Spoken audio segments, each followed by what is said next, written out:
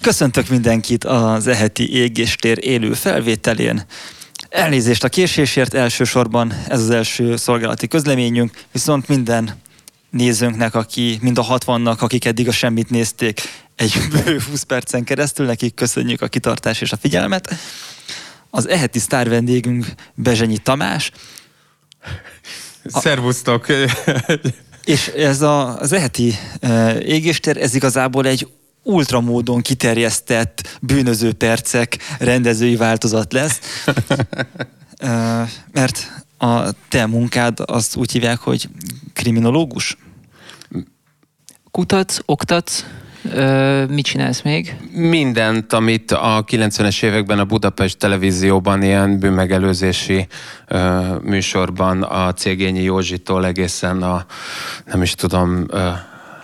Labanc Ferencig mindenki valamit beszélt, nem viccelek. Alapvetően igen, tehát én egyetemen az ELTÉN, illetve a Győri Egyetemen az Állam- és Jogtudományi Karán ennek a két egyetemnek, ott a Győri esetében a bűnügyi tudományok tanszéken, az ELTÉN pedig a kriminológia tanszéken oktatok elsősorban egyébként szervezett és gazdasági bűnözéssel kapcsolatos tantárgyakat, illetőleg a bűnözés társadalmi reprodukciójával. A Gazdaságtudományi Egyetemen megtartasz egy adóelkerülő kurzust? Hát ott egyébként lehetett volna, de hát megelőztek a fiúk, ugye? Úgyhogy most már így... Elszívták a levegőt. Igen, hát most kivették. Viszont azt szeretném elmondani, hogy lehet, hogy a gyakorlott podcast fogyasztóknak amúgy ismerős lehet a hangot, hiszen a Tango és Cashben többnyire bűnügyekkel foglalkoztok, és a Régen minden jobb voltban pedig inkább popkultúra.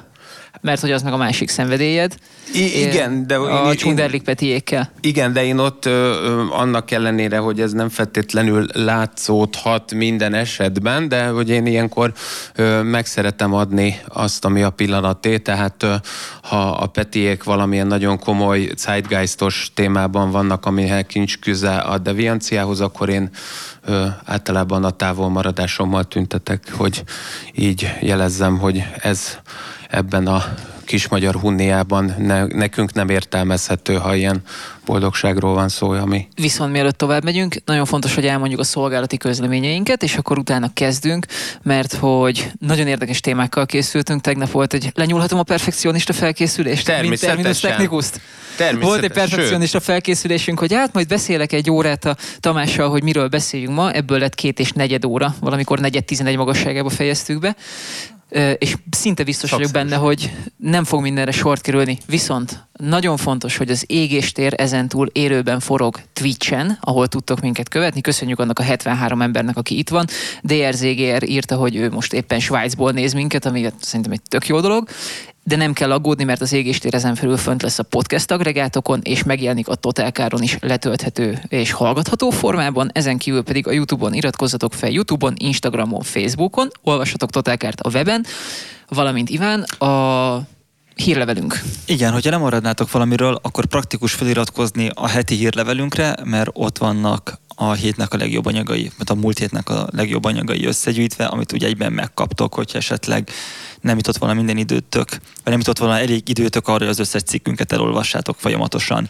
Illetve azért érdemes az Ég és Téret a totalkar.hu-ról megnyitni, mert ott van a témaleírás, és hogyha elhangzanak olyan dolgok, amik mondjuk valamelyik cikkünkre vagy korábbi dolgunkra vonatkoznak, akkor azokat oda belinkeljük, illetve ott áttekinthető, hogy miről szól a műsor. Kvázi egy kiterjesztett tartalomjegyzék. Igen, sok extra infóval, hogy esetleg jobban követhető legyen az, hogy miről beszéltünk itt. Így van, és amiért meghívtuk Tamást, az, hogy neked, ha hát sok szakterületed van, de talán a kedvenc témád, legalábbis a podcast élményeim alapján úgy vettem észre, hogy te leginkább a szocializmus végi, 90-es évek elejé, vadkapitalizmus elejé szervezett bűnözésben, az átmenetben, a trendek változásában, vagy leginkább otthon ezt kutatod szívesen, ezzel foglalkozol szívesen, és hogy az autó, mint eszköz, hogy jelenik meg ezekben az időkben, és két részre szeretném majd bontani, amiről beszélünk, mert nagyon sok mindenről beszéltünk tegnap. Tehát az egyik, hová tűntek a lopott autók a szocializmusban, mert ez egy közel se olyan egyszerű kérdés, a másik pedig, hogy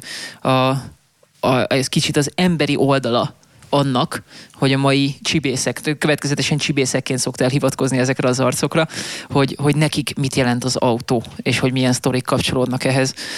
Viszont szerintem induljunk onnan, hogy azért voltak a magyar alvilágnak olyan arcai, akiknél az autó, mint karrierindító eszköz, vagy nem tudom, hogy lehet. Facilitátori instrumentum, csak azért, hogy mivel úgyis az egyetemről jöttem, és akkor ilyen Bakos Ferenc idegen szavak szótárával dolgozzunk, ugye, mert drága jó édesapám, mielőtt rákaparták volna a földet, legyen neki könnyű, ő mindig azt mondta, hogy fiam, ha már szép nem vagy, és pénzed nincs, akkor legalább okos legyél, tehát ilyenkor mindig szeretek ilyen idegen szavakkal dobálózni, de nyilván az a helyzet, hogy alapvetően én igen 20. századi, vagy a 20. századi magyar bűnözés történettel foglalkozom, és az, hogy egyébként ez látszódik már, mint a 80-as évek végi, 90-es évek elejé, az inkább mond el bizonyos értelemben többet arról, hogy mi az, amiről általában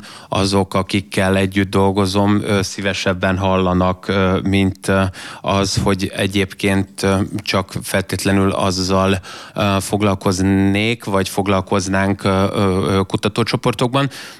Minden esetre az, amit mondasz, vagy kérdezel, hogy ez mennyire egy ilyen ugródeszka volt az autó tolvajlás egyébként csibészeknek, az valóban azért lényeges, és azért fontos, mert azt gondolom igazából, hogy ugye a szegény Bödöcs Tibi szereti azt ugye mondani, hogy hát jó volt ez a házasság, de hát hogy az első BMX, amikor megkaptam, hogy ő próbálta ezt akkor őt problematizálni. Hát egyébként pont ugyanekkora tapsot is kapott egyébként, mint most én itt. Szóval, hogy nem ment át ez a poén akkor se, de ő azért stabilan próbálkozott vele. Szóval, hogy igazából az van, hogy szerintem a deprivált státuszú egyéneknél, akik alapvetően szeretnének valahogy balról előzni, és úgy, hogyha nem feltétlenül vannak meg azok a skillek és lehetőségek, hogy a formális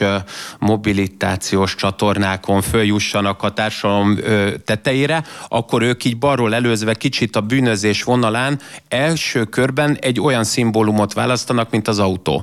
Mert az autóval tudják kifejezni azt, hogy önállóak, azzal tudják először kifejezni azt, hogy egy autonóm személyiségek, akiknek igazából nem kell semmi sem, szóval egy ilyen kicsit ilyen Hells Angels-ös hangulattal, plusz egyébként hiába van az, hogy a forgalmi értéke ugye nem csak a használt autónak tud, nem pont most, de mondjuk egyébként a szerencsésebb esetekben nagyon meredeken csökkenni. Ugye nyilván amikor a vasat vagy vason vesznek meg valamit, tehát lopott értékén, az még alacsonyabb, de hogy ennek ellenére, hogy mondjuk könnyen veszíti el a forgalmi értékét a lopást követően, annak ellenére státuszszimbólumként ott tud maradni, és igazából azt hiszem, hogy a férfiasságnak egy toteme, igen, azt hiszem lehet, hogy ez a legjobb szó. Figyelj, most beszéltél Haris Sándorról, órák, aki a Dunaszerdahelyi maffia ügyében volt egy meglehetősen ismert arc az alvilágban. Tehát, hogy lesz valakiből, tehát hogy lesz egy piti tolvajból, egy piti autótolvajból ilyen léptékű ember? Igen, hogy lesz valakiből tényleg nagy volumenű.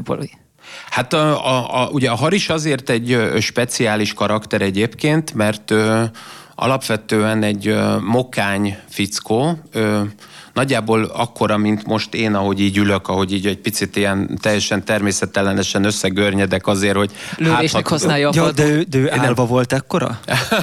Egyébként most, hogy benn van a BV-be, ugye nagyobb, tehát így jobban tudok fincsiskedni, mert hogy ugye ingyenes fegyveres őrség van fölötte, de hogy hát alapvetően azért ő nem egy magas ember, ő egy 1,70 vége, egyébként inkább egy ilyen mokány nagy súlyú, és mondjuk úgy, hogy alapvetően egy Sugar Ray Robinson helyett inkább egy Tysoni karakterként lehetne elképzelni.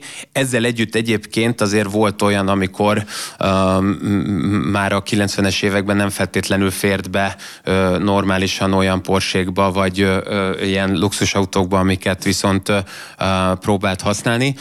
És ő igazából egy új budai olyan csibész volt, akinek az új budai származás az nem feltétlen arra utal, hogy nagyon mélyről indult. Az nem feltétlenül jelentené azt, bár az is igaz egyébként, hogy új Buda, az stabilan azért mondhatjuk, legalábbis bűnözési vagy kriminalitási szempontból, ugye nem csak azért az egyik fontos kerület, mert amúgy egyébként négyzetkilométer számban is a legnagyobb budai kerületről beszélünk, hanem az a fajta szétterjedtség, és az ilyen eliszaposodott, ilyen amorf jellege, ahogy itt tényleg a kamaraerdőig ugye kiszaladott ez a kerület, ott azért lehet cicizni, lehet ott mozgolódni. Várjál, tehát azt mondod, hogy a budapesti bűnfészke az új Buda?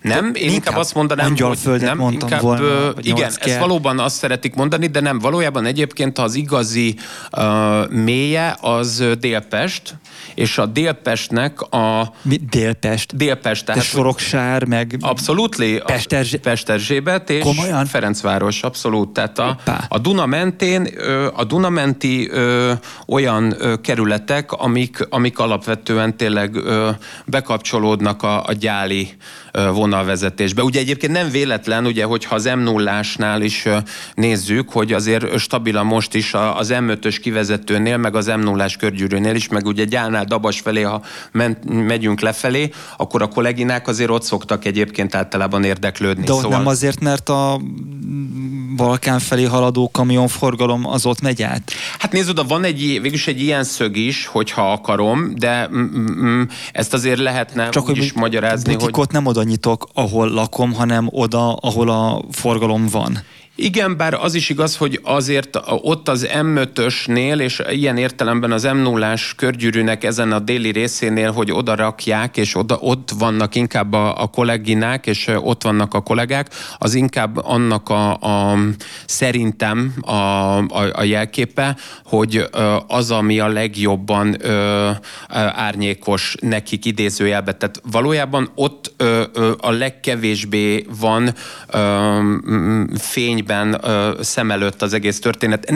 Nincs akkora érdeklődés. Ott még mindig erősebb a közöny. Azért ezt ne felejtsük el, értitek, hogy azért a 30-as években még az ilyen nagyon aranyos Kasság-múzeumba járó, ez nagyon fantasztikusan balkritikai értelmiség is alapvetően a Szentendrei sziget felé próbált érvényesülni. Munkáskultúra, testkultúra, Kukac tudja, Kassák Lajos, és az, hogy mire rájöttek egyébként, hogy a Ráckevei sziget felé is lehet, tehát itt a Csepel-sziget felé is lehet amúgy egyébként utazgatni, meg így nem tudom, túrákat szervezni, azért az utóbbi pár év, vagy pár évtizednek a terméke. Egyébként, hogy jól rémlik, akkor mondjuk azt hiszem a 80-as években, ez lehet, hogy még talán régebben, a törököknek volt egy ilyen nagyon fix bázisa ott délen, ahol az ilyen kamionos törököknek volt kb. Mindent is csináltak, ami bűncselekmény, illetve talán, mint hogyha a Vizovicki is az első az Pesterzsébeten volt, így van. Igen, az Erzsébeten nyílt valami régi mozi helyén. Így van, a Világosság mozinak volt valóban így van. Annak egy remek TLDR cikk kezdődik így, hogy egy hiéna taxis ült és nézte a mozi épületet, ahol majd egyszer megcsinálja a szerencséjét, és hogy az a Vizovickinek az alakját idézte meg. De akkor így van, a Sarkadi Zsoltnak igen. Tényleg a Sarkadinak a de akkor ez melyik volt előbb, a délre mozgó türelmi terület? Tehát, hogy az, hogy amiket te mondtál, hogy Budapestnek a déli része a bűnfészke. Ez inkább azt mondanám én egyébként, hogyha így nagy makró szempontból nézzük, hogy valójában egyébként a 19. század második felétől kezdve azt lehet mondani, hogy a csibészség, a határhelyzeti, ezek az úgynevezett liminális állapotok, amikor ugye nem vagyunk ezt itt. Tudod magyarul is mondani? Ez a még nem jó, már nem jó kategória, mert a liminális állapot, ezt egy fantasztikus holland, ilyen nagyon aranyos, ilyen jegybankelnöknek kinéző holland kultúrantropológus találta ki azért, hogy jelezze azt, hogy milyen tevékenységek történnek azzal, ahogy valakit felnőtté avatnak, valamifajta beavatási szertartás. Na most az a helyzet, hogy nálunk Délpest környékén, és egyáltalán a Kávin tér, mint egykori szénatér is, meg egyáltalán ugye alapvetően a Kecskeméti kapu. Tehát srácok, az a nagy büdös helyzet, hogy ott a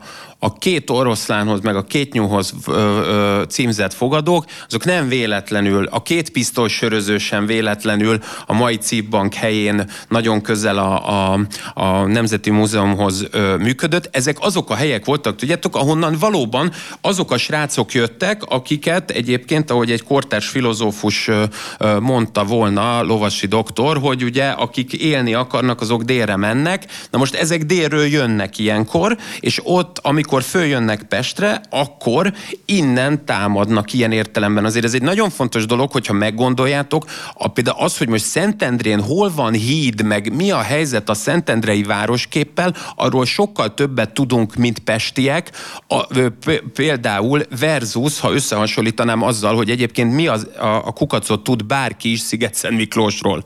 Pedig egyébként lenne miről érdemes lenne egy-két információt beszerezni. Nekem Sziget-Szent Miklós kapcsán azért ott nekem gyanús, hogy ott vannak bűnözők. Voltak, most már azért ezt is megoldottuk, szóval most már tényleg alapvetően egy-két, még van ez az ebb-rendelet, ezt még rendeznünk kell egyébként tényleg, hogy az ebb-tartás, de nem, a viccet félretéve, hát persze voltak is, meg vannak is. Hát a speed disco az ugye egy nagyon fontos hely volt a 90-es években. Ez egy merész névválasztás. Igen, diszkó. Talán az volt az egyetlen olyan hely, ahol nem használtak gépjárművet egyébként a kollégák egyébként, mert ott effektíve a kollégák alatt kit értesz? Hát a versenyzők, akik úgy érezték, hogy azt az estét azt meg kell rakni. Tehát, hogy akik úgy érezték, hogy a Szabó Ervin könyvtárnál a Palota terem, ott a 4. emeleten az a csönd, az valahogy az megkívánja utána azt, hogyha ott vannak egész nap, jegyzettelnek, és ilyen nagyon aranyosan, tényleg ilyen bevart fenékkel nézelődnek, akkor egy idő után ki kell engedni a gőzt, és hát ott tették meg. Úgyhogy én a versenyzők alatt inkább mindenkit értenék, aki szabad vegyértékekkel bírván felhasználó vagy vendégbarát tevékenységet végez. Hát egyszerűen az, aki használó, meg aki vendég. Köszönjük. Úgy érzünk, hogy az alapok le lettek fektetve. Nem, viccet félretéve, tehát az a baj, hogy annyi irányba tudunk elindulni, hogy muszáj kijelölni valamit. És ugye tegnap a műsor első felében azt beszéltük meg, hogy a lopott autók a szocializmusban. Így van. És ugye ez azért rohadt érdekes téma, mert ugye ez egy ilyen nagyon speciális gazdasági környezet volt, abban az értelemben, hogy érkeztek külföldről lopott autót, amit mondjuk a köz, tehát az egyszeri ember nem engedhetett meg magának, még a lopott áron sem, meg ugye mi történt azokkal az autókkal, amikre mondjuk vártak 8-10 évet a Merkurtól, majd valaki ellopta. És itt nekem a forint kiajánlásos bűncselekmények ezek nem voltak meg. És hogy különösképpen Opelek meg Mercedesek áramoltak be nyugatról, hogy mi történt ezekkel az autókkal, és egyáltalán mi volt ez? Mi ez a forint kiajánlás? Nekem ez abszolút nincs meg. Ez hasonló. Igen, ha két mondatban képbe helyezni. Egyébként abszolút, mert tehát látod, tehát én visszajövök minden egyet, tehát nyugodtan ilyenkor torkolj le, mert én hidd el, hogy én ebből értek, mert hogy alapvetően nem csak csibészek, hanem néha Jagelló között is nőttem föl, tehát hogyha valaki így rám pirít, akkor egyébként nagyon tisztességes. Beletérnél a tárgyba, te bűnöző vonalról érkeztél a kriminológiába, vagy olyan partszélről nézelődő figuraként? Én akkor kimegyek csinálni egy kávét. Én a parcélt mondanám egyébként azért, mert minden más egy kicsit azt gondolom, hogy nem lenne ildomos, vagy az nagy fincsiskedés lenne. De Ogligi is bevallotta, hogy ő a rap karrierje előtt bűnöző volt. Többen örülünk, így van, ez ténykérdés. Igen, szegény Kertész Gyula bácsi, hogy örült egyébként annak, ahogy igen. Hát igen, mert ugye amúgy Mamut volt a beceneve egyébként, amire nem nem annyira akartak ott emlékezni. Mert hogy Ogliginek? Igen. Oglizán András? Igen, Oglizán Andrásnak az volt a beceneve. Egyébként nem, itt a Sajó Dávidnak mondott, azzal csak egy probléma van, hogy nem annyiszor lőttek bele egyébként abba az ukrán vállalkozóba, akinek egyébként valóban a halála az az ő autójában történt, de ugye azt ugye el tudjátok képzelni, mert ehhez azért nem kell szerintem komoly végzettség, hogy ha valakinek a nevén van az a kocsi, amit használ egyébként egy hazánkban ideiglenesen állomásozó, így a szovjet csapatok után egy ilyen picit így mutatis mutandis itt állomásozó bűnözői csoport egyik vezetője, akkor az, aki ilyen értelemben Stróman, az nem feltétlenül a legkeményebb csávó. Ezzel nincsen semmi gond, csak hogy van az a szög, ahonnan én azt tudnám mondani, hogy érdemesebb pianóban tehát, hogy nem volt akkora hal, mint amekkorának beállítja magát. Mondhatjuk akár így is, de természetesen nincs, vagy én alapvetően vele együtt neonfényekkel szedem a vitaminokat, szóval én imádtam az ő ténykedését, pláne úgy, hogy az én gyerekkori barátaim azok ugye mind azt hitték, hogy testnevelés tanárok egyébként, és ilyen vietnámi papuccsal közlekedtek általában már az iskolában is egyébként, és dobálták a kisebbeket, mondván, hogy hello, tehát hogy azt hitték, hogy ők valami úszómesterek a Spartakuszba. Szóval, hogy Ogli G-ből visszaindulva, és picit Ogli G-hez is mérve mondanám én azt, és hogy én nem voltam, meg nem is vagyok én senki. Én alapvetően a partijelző karakterisztikáját azt el tudnám viselni, vagy azt abból nézve. Annyit van értelmet tudni, hogy nekem egyébként stabilan a családom egy egészen jelentős része az amúgy autószerelő, és a szervizekben dolgoznak, tehát kétkezi melósok, és van egy drága jó édesapám, aki sajnos már nincs közöttünk, de ő egyébként rendőrtiszt volt, és alapvetően az, ahogy én fölnőttem a Ferenc és Józsefvárosban, abban egy fontos dolog volt, hogy az ő neve, illetőleg nem is csak a neve, hanem annak a ténye, hogy nekem van egy hatósági személy rokonom, az ne nagyon kerüljön elő, mert így is épp elég indok volt, hogy miért akartak megruházni, amikor kicsi voltam. Szóval, hogy én azt mondanám, hogy ez egy ilyen kettős dolog, és igazából az a helyzet, hogy az autó az egyébként nekünk is fontos volt, mert én amúgy a Drégely Streeten láttam meg ezt a fantasztikus napvilágot, és amúgy egyébként egy zolnai gedényi féle fattyúnyelv szótárban is a Drégely-szi, Haller-szi, mint ilyen németes megfogalmazása ennek a két utcanévnek, az a pesti vagányt, az utcai vagányt jelentette, és egyébként a Haller Park, ami ma is létezik, annak egyébként a század elején az volt a neve, hogy Szajré tér, mert az egyébként a szegények temetője volt, csak amikor kipakolták onnan a holttesteket, akkor hirtelen funkcióját vesztette, úgyhogy a csibészek gyűltek ott össze. És még mindig hidd el, hogy még mindig tartom magam az eredeti kérdéshez, megőrülsz, tehát látom a szemeden, de én még mindig tartom magam, mert hogy válaszolva természetesen a kérdésre, onnan a Drégely Haller sarokról, a rendelőintézet mellől tökre jól ráláttam a Fáy András autótechnikai gépjármű technikumra, úgyhogy nekem alapvetően a gyermekkori barátaim azok olyan figurák voltak, akik nem feltétlenül érezték úgy, hogy ők lesznek a Lándzsa hegye, nem ők lesznek az élcsapata ennek a rendszerváltás utáni Magyarországnak sem, de megpróbálták kivívni maguknak azokkal az ötletekkel, hogy mondjuk amíg az immobilizer miatt a kódkulcsokkal nem kellett megtanulni boldogulni, addig is tudtak valahogy gépjárműhöz jutni. Tehát, hogy én igazából innen eredeztetném a kapcsolatot, csak azért, hogy... Igen, akkor csapjunk is vissza akkor oda, hogy mi volt akkor a lopott autók életútja, abban az esetben, ha külföldről érkeztek. Egyáltalán igen, hogy tudod külföldről lopott autó érkezni? Igen, mert egyébként csak mondom, mert hogy ti nagyon udvariasak vagytok, de egyébként ugye még én mindig emlékszem, hogy a kérdés eredeti része még mindig a forint kiajánlás lett volna. Hát a fasz vagyunk udvariasak. De nem, én próbálok elnézést feszes lenni, még akkor is, hogyha ez nem feltétlenül látszik. Mert hogy a második világháború után igazából a szocialista Magyarországon a forint kiajánlás, ez egy olyan rendszer volt, aminek keretében amúgy, hogyha valaki legálisan birtokolt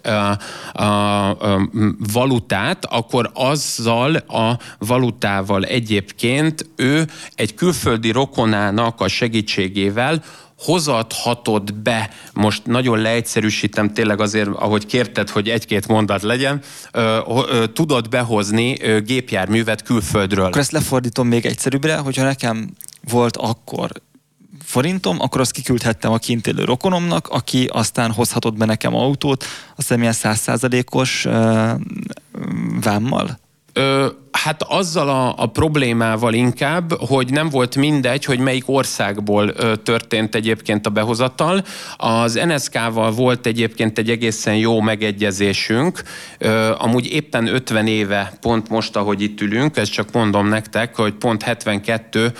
március végén, április 5-éig például meg volt nyitva 1966 után másodjára a berlini fal egyébként, és akkor lehetett egy picit így könnyedebben csibészkedni a Checkpoint Charlie-nál. Tehát alapvetően nekünk az NSZK felől lehetett könnyebben a vámszabályok miatt behozni gépjárművet, de természetesen az volt a helyzet, hogy ez, amit te mondasz, ez ugye egy rokoni kapcsolat révén egy adott személyes használatú gépjármű megszerzéséről szólt. Nem lehetett szó protonepperkedésről. Nem lehetett volna szó erről, de természetesen mindenki erre használta. Tehát, hogy kijátszották? Abszolút, mert igazából ugye nálunk, ahogy ugye jöttek a fiúk még a 40-es évek második felén, és ugye létrejött ez a kommunista fantasztikus társasjáték, akkor ugye először államosították a gépjárműveket, tehát már az idősebbek még lehet, hogy emlékeznek, ugye volt a Skoda Tudor, azt ugye azért hívták Tudornak, mert egyébként Tudor, tehát hogy kétajtós volt, csak Tudornak szerették hívni. Ezeket mind államosították, ezek voltak egyébként utána aztán a belkereskedelmi minisztérium, meg a gépjármű forgalmi vállalat, illetőleg az akkori fővárosi taxinak a gépjármű parkja erre használták, és az 56-os forradalmat követően részben annak okán, hogy azt érezték, hogy valamit érdemes lenne a fiúknak a hangulatfokozása érdekében tenni, mert hogy az oké, hogy egy részüket becsukjuk egyébként, mint a vettmalacot, mert forradalmárkodtak, és alapvetően egyfajta húz meg, erez meg, tehát hogy egy kicsit adni kellett. És ez volt az egyik adás, hogy megnyitották ezt a lehetőséget. Igen, ez volt az egyik, és a másik pedig alapvetően a gebinezés, az a vendéglátóipari egységek, és ez a kettő összefügg olyan értelemben, hogy azok az emberek hoztak be gépjárműveket, akik nem az állampártnak dolgoztak, vagy nem elsősorban az államnak, hanem lényegében ők voltak az első fecskéi a szocialista kori arisztokráciának, aki a gebinből, butikozásból és termelőszövetkezeti melléküzemákból lettek. Ezt akartam kérdezni, hogy Iván, aki 95 után született, mondd már, elég szíves a gebint. Mármint, hogy én... Nem, azoknak a 90... Oké, nem értettem, hogy... Igen, egyébként te is majd adhatod egyszer a személyidet. Ne viccelek csak, hogy... Én jól tartom, én nagyon figyelek arra, hogy fiatalnak tűnjek folyamatosan. De tényleg annak tűnsz egyébként. Ezt a motorozásra vezetem vissza egyébként a hallgatóknak egy-két szép észleti tipp. Beauty percek zombival. Alapvetően azt mondod, a menetszél? Nem, a motorozás nem, én arra tippelek, erről beszélgettem egyébként, még volt kollégáimmal, amikor a motorrevénél dolgoztam, hogy miért van az, hogy nálam akkor idősebb emberek voltak, és nagyon fitnek tűntek, és akkor arra a megfejtésre jutottunk, hogy a motorozásnak az adrenalin és pozitív stresszfaktora, az valószínűleg valami jót csinál ezzel. Jó, akkor lehet, hogy... De nekem ez csak, visszatérve ahhoz, hogy a gebinezés, meg ugye annak ugye az volt a lényege, hogy bizonyos helyeket bérbe lehetett adni vendéglátó célra, és akkor ott valaki azt kifizette a bérleti díjat, és ott igazából egy vendéglőt, kocsmát, akármit nyitott, vagy annak a jogát továbbadta bérbe még valakinek sokkal drágábban, és akik meg nyilván csaltak mindennel, kezdve a sörcímke leáztatása és átragasztása az olcsóbb sörre, meg gondolom már ennél mindenne. Is egyszerűbbek voltak egyébként, mert hogy egyszerűen az volt csak a játék, ugye a Gebin, az valójában, azt nem szokták tudni, az a Gevin, a német profit szóból származik egyébként, mert ugye azt is természetesen ugyanúgy, mint a Tandelmarkt, azt is a tangó is egyébként innen jön, a német kifejezésből a használt piac, és itt is a Gebin is, az valójában a Gevin, a profitból jön, és igazából arról volt szó, hogy voltak szabadkasszás, félszoros és szoros elszámolású üzletek. A szoros az azt jelentette, hogy minden italféleséget, például azt, amit én ugye nem iszom meg kávét, és közben egyébként meg is zavarom a mikrofont, de azt például külön decire el kellett számolni vele a szorosba. A félszorosban csak kijelölt italféleségeket kellett külön elszámolni, a többi az maradhatott egy nagy egészbe. A szabadkasszás volt a buli, ahol mindent egybe kellett elszámolni. Tehát az összes italféleségnek a liter és kilogramm száma az egybe lett, össze lett adva, és lényegében az, hogy abból ugye mit dobsz ki, mit raksz be helyette, magyarán az illegális árubeszerzés az itt tudott először lényeges szerephez jutni. És ezért van az, hogy igazából csak bárhonnan nem kellett az állami úgymond kiétkeztetési rendszerből kiigényelni az italféleségeket, hanem a csempész anyagokat is bármikor be tudták tolni, mert mondjuk azokat a szőlőleveket, meg bambilét, amivel mondjuk 20 literben lettek volna, azt így kidobták, és helyette behoztak mondjuk olyan szilva pálinkát, amit viszont stabilan el tudtak adni, mint adott esetben, ha első osztályú üzletegység voltak. Tehát akkor innen megvolt a pénz, amit aztán külföldi nyugati autóba fektettek. Igen, csak hogy a Gebines nem tehette ugye meg, hogy bemegy a Kárpát utcába a Mercedes szalomba. Lévén nem volt. Lévén nem volt, igen. De mondjuk a Merkur... meg a Merkurnál sem akart mondjuk 8 évet várni egy szakadt zsigulira. Így van, ugye, ott a cseppeli nagy kiadóhelységben, ugye, ami még régen Áfor utca volt talán, ha jól emlékszem, még a szocializmusban. Hát igen, szóval, hogy ugye, mert az alapvetően ugye a sorrendiséget feltételezett, tehát az ugyanolyan volt, mint az óvodában, hogy mindenkinek ki kellett várnia a sorát, úgyhogy ezért volt ennek a forint kiajánlásnak ekkora szerepe. És ugye az volt az igazi játék valójában, hogy voltak olyan szereplők, akik magukra értelmezték azt a feladatot, hogy ők közbejövő változóként kvázi viszonteladói szinten működjenek, és ők behozzák a gépkocsit, és itt továbbadják. És valójában ezeknek az embereknek a felhorzsolása... Megtörtént a névre kerülés, ahogy azt megengedte a szabályozás. Így is van. De a szabályozás már nem mondott arról semmit, hogy te azt nem adhatod el 2 napon belül, mondjuk. Egyrészt, de már egyébként az első 2-3 megborulás után arra is rájöttek, hogy az is sokkal egyszerűbb, hogyha már rögtön a célszemélynek a nevére adják át, mert ők egyébként akkor, amikor a vámhivatallal kellett egyeztetniük, akkor természetesen azt állították, hogy rokonom. Hát most az, hogy másodunokat testvérem, vagy a nagyanyám testvérének egyébként a keresztlánya, ugye az már egy ilyen, ahogy a Bödöcs Tibi szereti mondani, ugye ez a vidéki ívív, ez a jajajajajaja bejelölöm alapon, tehát hogy valahogy végül is tényleg rokon, valahogy tényleg Badin Jós szerint is ugye Jézus is pártus hercegként végül is magyar. Tehát ugyanígy itt is el tudunk. Hát igen, ez sajnos ezeket elfelejtitek, srácok, pedig emlékezni kell a 90-es évek gyönyöreire, Badin Jósra, de az a lényeg ebből csak, hogy már rögtön a célszemélyhez került, és a 60-as években voltak azok az ügyek, mint például a Járai József nevű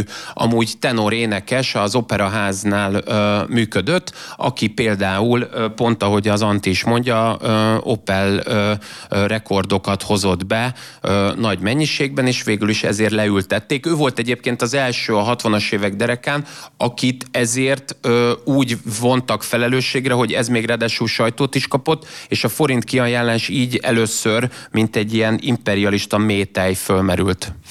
Tudjuk, hogy ki volt az első magyar autótolvaj?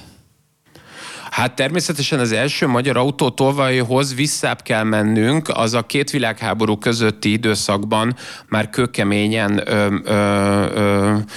előfordult egyébként, hiszen a 30-ban volt például egy Kerék nevű lap, de volt 27-ben mondjuk az Automotor, ami szintén olyan lapszámokkal dolgozott, ahol egyébként az autótolvajlás is fölmerült. Az, hogy pontosan ki volt az első, azt én nem merném megkockáztatni, hogy ezt lehet tudni. Azt én nagy valószínű... Ki volt az autótolvajlásnak mondjuk az Amerigo Vespuccia? Én azt mondanám alapvetően azért, hogy ne csináljak egy nagy kurflét nektek azzal, hogy a két világháború közötti részbe is belemegyek, csak annyival, hogy ezek alapvetően Bécsből átjött olyan osztrák csibészek voltak, akik... Egy migráns. Budapest. Hát igen, egyébként Budapestet így feladatuknak érezték, hogy ott is elkezdjenek terjeszkedni, mert igazából az a helyzet, hogy Budapesten a két világháború között az autótolvajlás azért nem volt a hazai bűnelkövetők szempontjából olyan jellemző és olyan gyakori. Tehát már eleve az is például, hogy a Szabadság térnél ott egy bankrabláshoz autót használtak, és autóval menekültek a bankrablók. Mert bocsánat, a két világháború között? Így van, igen. Tehát, hogy az például ott 29-30 szilveszterekor ez a Világ Budapesten még évekkel ezelőtt volt is ebből egy újságíró kolléginának segítettem ebben a levéltári anyagoknak az összerakosgatásában. Egyébként pont a hosszú lépésnek a telephelyén volt a bank, ahol a rablást megcsinálták. Szóval hogy például ők autót használtak, az nagyon unikális volt. Hatalmas innovációja volt a hazai bankrablásnak? Igen, így van. Tehát alapvetően az, hogyha azt mondjuk, hogy a motorizáció, és alapvetően az a szempont, hogy az autó mint a bűnelkövetésnek egy eszköze, az valójában a második világháború után jelenik meg, és egyébként szervesen össze is kapcsolódik olyan szempontból a szervezett bűnözéssel, hogy az az első olyan segítő eleme a hazai karrierbűnözőknek, abban az irányban, hogy hosszú távon tudják végrehajtani a működésüket, szóval minél kevesebb és ritkább periódusokat kelljen tölteniük olyan helyen, ahol ingyenes fegyveres őrség van, és napi 3-szori meleg étkeztetés. De ez egy baromi érdekes dolog nekem, hogy most itt beszélünk ugye a második világháború utáni időszakról, szocializmus, ahol tudomásom szerint az volt a narratív, hogy Magyarországon nincs szervezett bűnözés. És ilyenkor tehát amikor az állampártnak ez a narratívája, akkor ez megkönnyíti a rendőrség munkáját alapvetően, vagy megnehezíti? Mert itt már ugye azt mondtad, hogy 1961-től érdemes nézni a gépjármű önkényes elvétele fogalmát, tehát ugye ez az új BTK. Igen. Tehát az akkor új BTK után fogalmazták ezt meg, tehát hogy a rendőrség munkáját ez ilyenkor megkönnyíti, vagy megnehezíti? Az az igazság egyébként, hogy azt látni kell, hogy valójában ezek különálló világok. Nem találkoznak ezek a világok egymással. Nevezetesen arra gondolok, hogy mi ugyan közbeszédben szeretünk arról beszélni, hogy tényleg ezt gondolta amúgy a közpolitikában a különféle pártkorifeusok és politikusoknak a garmadája, hogy majd valahogy el fog halni a bűnözés. De azért hogy a trópusi vihart ide idézzem, és Robert Downey Jr.-nak azt a fantasztikus... igen, sosem szabad túlba tolni a kretént, így van, tehát ahogy az ő cipőpasztás arcával, ahogy ugye Richard Rantrit utánozza, itt sem kell úgy elképzelnünk egyébként az ilyen állami és pártvezetőket, hogy ők annyira azt gondolták volna, hogy a bűnözés az ilyen gyorsan meg fog szűnni. Az való igaz, hogy az amellett nagyon komolyan kiálltak, majdnem a rendszerváltásig, hogy szervezett bűnözés nincs. Ugye azért, mert az lényegében, ha azt elismerték volna, az a létével tette volna kritika tárgyává azt, hogy amúgy egyébként 75 től kezdve, ugye ráadásul fejlett szocializmusban voltunk a Kádárékkal egy kongresszus alapján, szóval, hogy nem akarták volna ezt elfogadni, inkább azt mondanám, hogy erről voltak a szabad nép fél óra jelleggel beszédek, és volt erről duma, de valójában a rendőrségnek ez egyáltalán nem számított. A rendőrség ugyanúgy dolgozott, sőt,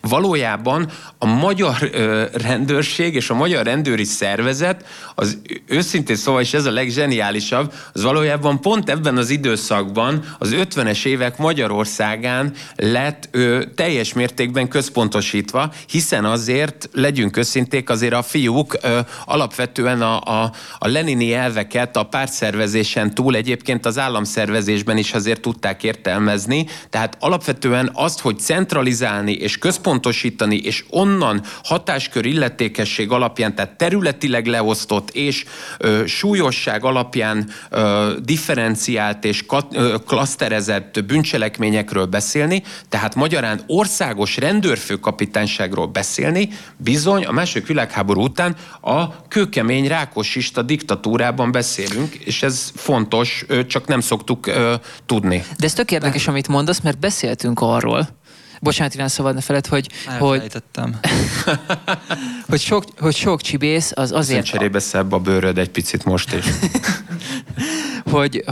hogy sok csibész esetleg SMKP-val, vagy motorral, vagy autóval végezte a munkáját, akár megyehatáron túl, több helyszínre ellátogatva, azért, mert hogy pont a rendőrségnek a szegmentáltsága miatt ezzel megnehezítették a felderítést, hiszen senkiben nem merült fel, hogy ez a postahivatal, ez az ékszerüzlet, az a benzinkút, az más-más elkövetőjének a munkája, mert hogy nagyok voltak a távolságok, és hogy azt mondtad, hogy a rendőrség viszont volt erre egy gyönyörű kifejezés. Hát azt hogy mondjam, hogy a hatásköri illetőségi szabályok miatt megnehezítik a felderítést. Tehát ugye az történt, hogy a bűnözésnek abban a stádiumában az autó volt a katalizátor, most meg a katalizátor maga a cél, amire a bűnözés van. Annyiban az a katalizátor maga a cél, hogy valójában... Most a katalizátorlopásra igen, de annyiban viszont, mint metafora igaz, hogy először nem hiszem, hogy fölismerték azt. Közelebbről beszélni. Bocsánat, nem biztos, hogy rögtön az elején fölismerték, hogy ez a fajta megyehatárokon való átívelés, ez tudatosan is segíti a működésüket, hanem szerintem első körben az jutott csak az eszükbe, hogy most itt vagyunk Jászberényben mondjuk, de át kéne ugrani Karcagra, mert ott is van egy olyan postahivatal, amit érdemes lenne egyébként fölnyomni. Vagy van ott is egy olyan lakás, egy olyan családi ház, egy olyan vállalkozó, valaki, akinek van komolyabb forintja. És az, hogy ebből rájöttek arra, hogy valójában a rendőrség is ugyanúgy működik, mint az okmányiroda, meg minden, ahova úgy megyünk, hogy mint ugye a kerületi orvos, illetve egyáltalán a körzeti orvos, hogy ugye ahol körzetes vagy, ahova tartozol alapon. Na most az volt a helyzet, hogy így minden rendőri szerv, ahova tartozott az az adott bűncselekmény, azt elkezdte nyomozni. De csak arra az egy konkrét ügyre fókuszált, és nem pedig arra, hogy egyébként ez ugyanaz a csapat, csak egyébként vándorolnak. És ez azért fontos, mert így lényegében azt a problémát csinálták, amit ugye szeretnek filozófusok elemezgetni Hegel kapcsán, hogy ugye az nem sokat segít, hogyha ott keresed a félrészegen egyébként az elveszett lakáskulcsodat, ahol amúgy egyébként az utcai lámpa megvilágítja a járdát. Mert hogy oké, hogy ott egyébként látod a járdát. De ott kis eséllyel lesz. De ott kis eséllyel lesz egyrészt, másrészt pedig egyébként oké, hogy ott van fény, de azzal nem lekerültünk közelebb a valósághoz. És itt is ugyanez a helyzet, hogy valójában nem gondoltak arra, hogy ezek a bűnelkövetők velük ellentétben nem foglalkoznak nagyon sem egyenhatárral, sem bármilyen közigazgatási határral. Tehát például az, hogy Jáva motorral, illetve BMW-vel, mert egyébként elsősorban és először egyébként motorkerékpáron támadtak, és abból aztán az oldalkocsis verzióból Herbenstreit György még ezen nyomult, mint ilyen utazó bűnöző, aki több megyét bejárva bűnelkövetett, innen mentek át aztán az autóhasználatba. Igen, csak ugye motorral lényegesen kevesebb szajrét lehet mozgatni. Ez igaz, de mondjuk viszont gondolom valutára mentek, vagy forintra, ami... Alapvetően inkább ebben az időszakban sokkal széles körűbb volt. Volt olyan eset is egyébként, hogy konkrétan ruhára. Tehát például ebben az időben nehéz ma már talán elképzelni, de olyan értéktárgyakról is beszélhetünk, mint orkánkabát. Tehát például nekem van olyan interjú alanyom, aki a varsói Rolling Stones koncertre egyébként egy ilyen 11-2 orkánkabátból oldotta meg a ki- és visszajövetelt. Már hogy az eladásából? Igen, abszolút. És akkor, amiről... Bocs. Mondjad. Miért van az, hogy Magyarországon nem alakult ki olyan hagyományos értelemben vett motorkerékpáros bűnbanda, mint mondjuk Amerikában? Én azt hiszem, hogy... Voltak próbálkozások, azt tudom, de hogy ez miért nem lett egy olyan benchmark, mint mondjuk a klasszikus mercedeses bűnözés? Ebben szerintem egyébként az fontos szerepet játszik, hogy pont amit te is mondasz, hogy az a funkcionalitásában volt lényeges bármilyen motorilag meghajtott eszköz, tehát alapvetően ennek az easy riderségét és ennek a szellemiségét azt azért csak korlátozottan próbálta bárki is, pláne a csibészek átvenni. Tehát ahogy autóhoz, sőt aztán Barkaszhoz, Varszavához jutottak, ők azonnal otthagyták egyébként a motorkerékpárt, sőt annyira otthagyták, hogy a Varszavát azt azért is szerették, mert azt nagyon sok állami vállalat is használta, és már csak kellett rá applikálni egy AB-s rendszámot, és onnantól kezdve, amivel érinthetetlen így van, amivel érinthetetlennek számítottak, mert hogy azzal az AB-s rendszámmal az AB-s rendszám az mit jelent? Az annak ugye önmagában a lényeg az, hogy tehát a rendszám kiosztásnál akkor figyeltek például arra, hogy első körben, mivel nem is volt nagyon magánhasználatú gépkocsi, az állami vállalatok kaptak ilyen rendszámokat, és igazából ezzel az le lett fedve, hogyha bárki AB-s rendszámú gépjárművel megy. Akkor ő állami arc volt. Pontosan, és egyáltalán nagyon fontos, állami célból is megy. Ugye ezek azért lényegesek tisztelettel, mert például a katalizátorlopásoknál nekem van olyan csibés panom, meg vannak olyanok, akik egyébként mondjuk adott esetben a vitatott szempontból ilyen tulajdonjogi vitákat elkerülendő rögtön egy betörésre fókuszálnak, és azt is úgy oldják meg ők például, csibész kollégák, hogy mondjuk egy kamiont, vagy egy kis teherautót bérelnek,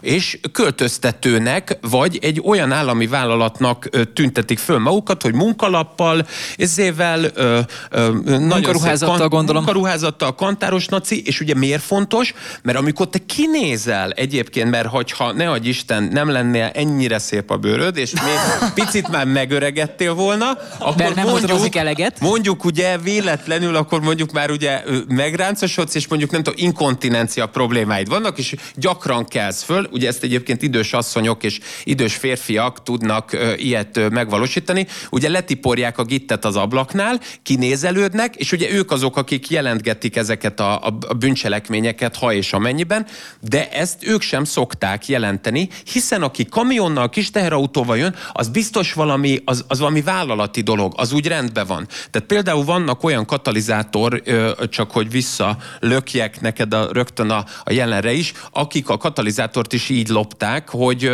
nem 14 éves kisgyerekre bízták, hanem azt mondták, hogy akkor mi megyünk, mint a Nike Riderbe, tudjátok, amikor Devon megy a kamionnal, és akkor úgy fölszedjük a cuccokat, mert ha kamionnal így szervezetten megyünk, akkor úgy tűnik, hogy az valami formális, az valami állami. Igen, valamit csinál szépen. Hát meg az valami állami. És az állami az... Ezt a költöztetős dolgot legális lopás. Mármint értem azt, hogy amikor valaki megy költöztető outfitben költöztető felszereléssel, igen? teherautóval. Ott neked volt egy sztorid arról, hogy valamelyik géniusz Tudod, melyikre akarok kiukadni. Azt hiszem, a Nagy Kovácsi. Azt hiszem, hogy tudom, hogy melyikre akarsz mondjuk ez kiukadni. már a 90-es évek eleje közepe. Ez már a 90-es évek eleje. Az való igaz, hogy vannak olyan géniuszok egyébként, akik egyébként az előkészítettség ellenére is hát föl tudnak ismerni olyan műszaki tárgyakat a környezetükben, amiket hát mint egy kisgyermek éreznek egyébként azonnal birtokukba veendő új meghódítandó tárgynak, és azt a fajta konkvisztádori helyzetet, azt ők úgy oldják meg, hogy akkor ők ott vagy átmennek André kertészbe, vagy ilyen Caravaggio-szerűen megmutatják, André kertész fotós.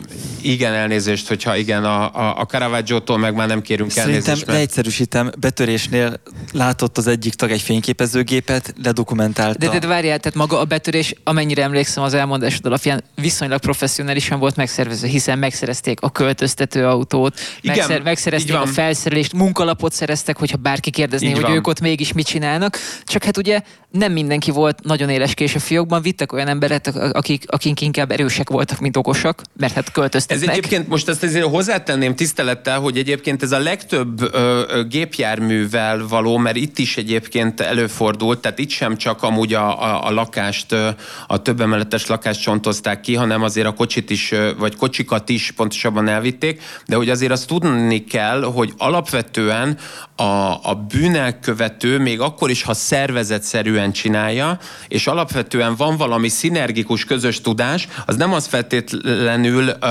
a biztosítéka annak, hogy ő maga, mint egyén racionálisan fog cselekedni. Erre egy... Maradjunk a történetnél azért. Jó, csak akkor maradhatunk, csak hogy ez egy tényleg valóban, ez már rendszerváltás utáni, de valójában az a lényege ennek a történetnek, hogy volt egy kollega, aki mikor már összepakolták az egész hobelebancot, akkor lényegében, amikor a depóhelyre, ahova ugye elhelyezték azért az értéktárgyait a sértettnek, hogy majd aztán egy ilyen finom telefonálgatás, ez a mi van, érted, szavasz, érted, majd visszavásárolhatod kezdetű népi játék, ilyen picit ilyen arcoskodva, ilyen Tasnádi Péteresen, ilyen erősebb átsúcsból, arra felkészülvén egy vidéki városba elvitték a cumót, és ott lerakták egy raktárban. Most egy probléma volt, hogy ott már nagyon szemet szúrt ennek a kollégának, aki egyébként egy versenyszerű sportoló volt, egy olyan fényképezőgép, mint ami most is vesz minket egyébként, és amiben ilyen nagyon szépen bele tudok nézni, hogy az így tetszett neki, belenézett, és elkezdett kattintgatni, mert picit úgy éreztem, minthogyha egy ilyen ibusztásos utazáson lenne. Lényegében akit lehetett, azt lefotózta. Egy szerencse volt, hogy egy-két csibész megúszta, mert ahogy ők viszont vele ellentétben a munka végét fogták meg, tehát ők pakoltak, ezért néhányan csak ugye ansnitbe hátulról látszottak, de voltak, akik pont el tudott kapni egyébként ez a drága André kertész ilyen tényleg ilyen Mapplethorpe profi boxoló volt, jól tudom, fél profi boxoló. Nem az volt az ő, csak azért fontos ez, mert azért itt halkan jegyezném meg, hogy tehát, hogy ez ugye még mindig nem feltétlenül van teljes mértékben megoldva, csak azért, de mondjuk úgy, hogy küzdősportilag erős volt a kollega, de csak hogy szóval ezért még mindig páran nehezményezik azt, mert hogy ez nem lett megoldva ugye ez az ügy. Nem lett megoldva ez az ügy teljes mértékben. Tehát az a lényeg, hogy végigfotózta a cselekményt. Végigfotózta a cselekményt, ahogy ő végigfotózta, abból utána ő ugyanannyira nyugodtan, ahogy egyébként is előtte tette, az elkezdését, a befejezését is így nyugodtan itt lehelyezte, és ott hagyta az egészet. És az volt a szerencse... Már hogy a fényképezőgépet benne a filmet. De igen, csak hogy az volt a szerencse, hogy igen, mert hogy azt a fényképezőgépet, amit ő oda lehelyezett, azt ő úgy tudott, vagy úgy tudta oda egyébként lehelyezni, hogy aztán amikor már a rendőrök megtalálják a telephelyet, akkor egyiküknek eszébe jut, hogy érdemes lenne előhívni a fotókat, és hát így kezdték el hát így kijelölgetni, hogy akkor édesapa, akkor fölismered-e önmagadat kezdetű népi játék, és ezt a fajta játékos, ilyen felismeréses történetet játszották, és én csak, hogy értsétek, hogy miért vagyok egy kicsit zárkózott, miközben ezt mesélem, mert hogy még ugye ez nem véletlenül csak így az Antinak háttérben meséltem erről, mert hogy amúgy ez még továbbra sincsen megoldva. Nem azt mondtad, hogy ez a 90-es évek eleje volt? Hát ettől még nincs megoldva, tisztelet. Tehát, hogy ettől még ugye az a probléma, hogy ugye ezeket ilyenkor, ugye, de majd remélem, hogy majd segítenek neked egy-két rokonot, hogy ugye ilyenkor föl lehet függeszteni ám a büntetőeljárást, tehát, hogy amennyiben annak, tehát, hogy nem feltétlenül jár le annak a... Értem. Csak azt gondoltam, hogy ennyire direkt bizonyítékok után ilyen hosszú idő elteltével az... Mert hogy ugye sokan vannak ugye ansnitbe tisztelettel. Ja. Tehát ugye vannak olyanok, akik még mindig vita tárgyai, hogy ő nekik most az a csukjásizmuke, vagy csak hosszan nőtt le egyébként igen, a hajó. Előtt hátul van a mimika. Azt mondtad, hogy milyen nyugodtan ott fényképezgettek meg minden. Nekem egy rendőrismerősöm azt mesélte, hogy amikor ő betöréshez megy helyszínelni, akkor nagyon sok betörésnél oda van szarva.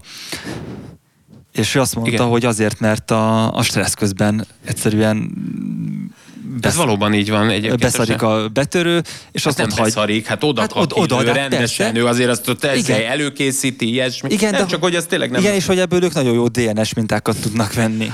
Igen, csak az ember azt gondolna, hogy amikor egy bűnöző már felokosodik egy ilyen komolyabb hangvételű balhéra, és ezzel akkor haladjunk is tovább az autó, mint státuszszimbólum témához, hogy akkor nem feltétlen teszi ki magát a kirakatba. Nem feltétlen, hogy ennyire direkt DNS nyomot, nem feltétlen készít fotókat, hogy ez ilyenkor így a pillanathevülete, vagy ez hogy? Én inkább azt mondanám, hogy alapvetően annak a hevülete, hogy a carpe diem jelleg az a legfontosabb. Alapvetően az ember ilyenkor szereti érezni azt, hogy történnek vele az események, sodródik. Nagyon kevés olyan ember van, aki ilyenkor tudja magát kívülről szemlélni, és pont amit te is mondasz, akár egy ilyen betörésnél az, hogy odakakál, az még már egy szerencsésebb egyetfejlődési eset, mert hogy ennek a következő faktora az, hogy már ugye előtte elmegy gittelni, mielőtt ugye csinálná, mert egy kávé cigivel megoldja, és ott már egyébként csak mondjuk borsot szór szét. És az, amit pedig mondasz, hogy mennyire akar játszadozni, abban meg én egy kicsit azt is érzem, hogy van egy olyan játék ebben az egész történetben, hogy hatalmi játék? Tehát, hogy ő most megmutatja? Nem, én inkább tudjátok, azt gondolom, hogy valójában a nem belátás képességének lesz egy költészete. Ugye? Szóval az, hogy egyszerűen annyira szembehugyozok mindent, és annyira beleállok a történetbe, annyira 19-re húzok lapot. Ez a Tony Montana kirohan Igen,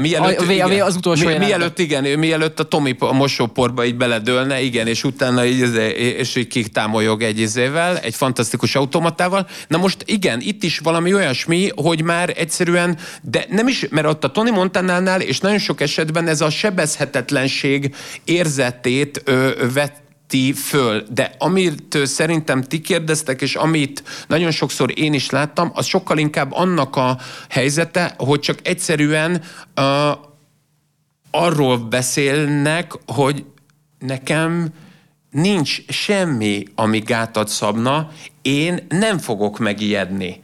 Tehát én nem fogok... Tehát akkor ez egy egotrip. Egy picit az, de annyira ösztönösen az, hogy valójában én azt hiszem, hogy ő maga is meg akarja, és meg kell, hogy élje ahhoz, hogy utána erről tudjon beszélni. Mert például én olyan fickókat, akik csináltak ilyeneket, azok közül én alapvetően olyanokat ismerek, akik valamennyire vissza tudtak húzódozni ebből, mert mondjuk erőszakkal elvettek gépjárműveket, mondjuk úgy, hogy így biztosít gyanánt, vagy így a hitel kihelyezés hátteréül.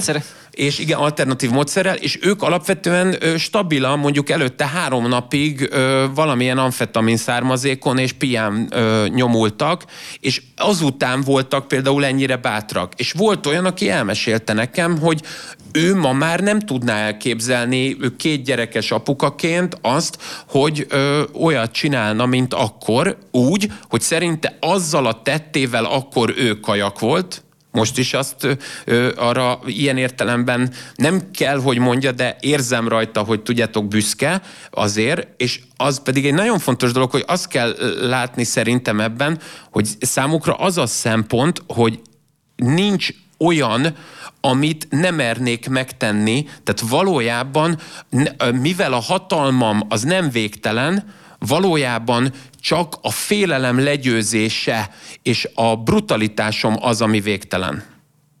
Egyébként csak mondom, mivel popkulturális utalások is, hogy Nick Cave azért nem véletlenül dolgozta föl ugye Matt Bandurennek a sztoriát egyébként, aki szeszcsempész családjáról írt, és abban egyébként egy Forrest Banduren nevű karaktert épp így rajzolt meg, amit a Tom Hardy játszik a Fékezhetetlen pont 10 évvel ezelőtt bemutatott filmben, hogy azt mondja, hogy nem az a fontos, hogy mennyire vagy agresszív.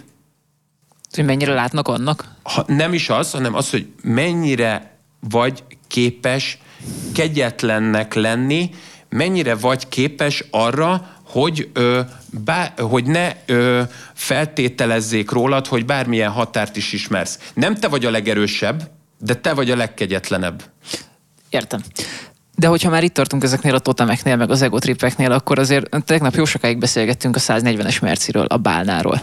Hogy igen. Ami nekem a legmeglepőbb volt ebben az egészben, hogy bálnád már akkor volt, mondjuk így a 90-es évek derekán, hogyha már elértél valamit. Viszont azért a bálna az hiába telt el 30 év, azért még mindig egy masszívan jelenlétű dolog. Tehát, ha így látod az utcán, akkor tényleg azt érzed, hogy egy ilyen monolit közeledik.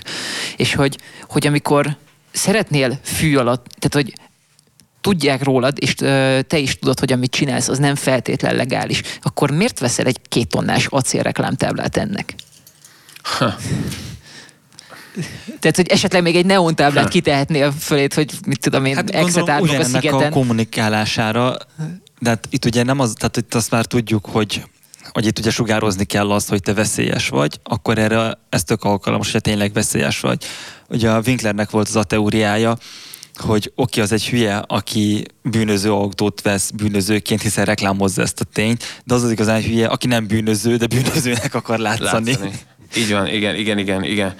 Ő az, akit ugye stabilan úgy hívnak, ugye, hogy madár, ugye, akit egyébként majd le lehet vámolni valamilyen célból, mert őt akkor úgy kezelik egyébként, hogy ő nem feltétlenül privát, tehát nem teljesen Nem feltétlen van meg benne az erőszakra való hajlam, ellenben vagyona van. Így is van, pontosan, tehát, hogy igen, mert fincsiskedni szeretne, és ezért őt nem tekintik privátnak, mert ugye a privát ember az azt jelenti a bűnözői, vagy az argóban, hogy az a típusú ember közeg, akivel nem játszol, nem élsz vissza. Vagy azért, mert egyébként van közte rokonod is, mert nyilván itt nem ilyen nagy marxi és weberi kategóriákban gondolkodnak ilyen tárgyasítatlanul, hanem ez mindig egy adott mikrokozmoszra mondják azt, hogy ő privát, vagy ők privátok, tehát magyarán ők tehát nem érinthetetlenek.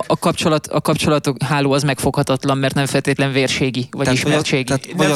Tehát, hogy vagy az, hogy a jó embered, vagy olyan, akivel nem érdemes baszakodni. Nem, inkább az, hogy ő az, akivel nem játszol azért, mert ő alapvetően nem ismeri a csibész szabályokat, nem tudod, hogy mit fog reagálni. A privát ember az lehet a te rokonod, aki egy nagyon aranyos, jó képességű, aki előtte mindig ott volt az őrsgyűlésen, és rendesen volt egyébként úttörő is, meg az is benne van, aki annyira hülye, hogy egyébként, ha levámolod, akkor utána elkezd nyakra főre szaladgálni össze-vissza, és csinálja neked utána a problémát, meg igazából magának is, de ezt ő még nem tudja. Szóval, hogy inkább az van, hogy az autónál az, hogy miért raknak rá egy ilyen fémtáblát ezzel most így idézőjelbe, az valóban annak a jelzése szerintem, hogy ők szeretnék mindenképpen egyértelművé tenni, és úgy szeretnék egyértelművé tenni, hogy amit a Winkler mond, azt én abszolút értem, csak ez nem abban az összefüggésben áll össze, nem úgy, tehát ebben a helyzetben azt kell látni, hogy ha azt a fajta magatartást akarja az ember tanúsítani, hogy ő egyébként gangster, akkor ő alapvetően a megjelenésében, a tetoválásaival, a kinézetével, azzal, hogy mennyire harcedzett, mennyire jó a kardiója mondjuk, azzal fogja tudni ő kimutatni, mert alapvetően a bankszámlája meg a TB kiskönyve az pont nincs nála, és stabilan több évtizedet. Tehát ezért mondjuk Ivánnal mi így a fejenként 70 kilónkkal, meg a kis spórolt testalkatunkkal nem feltétlenül lettünk olyan hitelesek egy bálnában? Én ezt egyébként nem szoktam szeretni, mert ezek ilyen... Tehát, hogy a bálnát tudni kell viselni.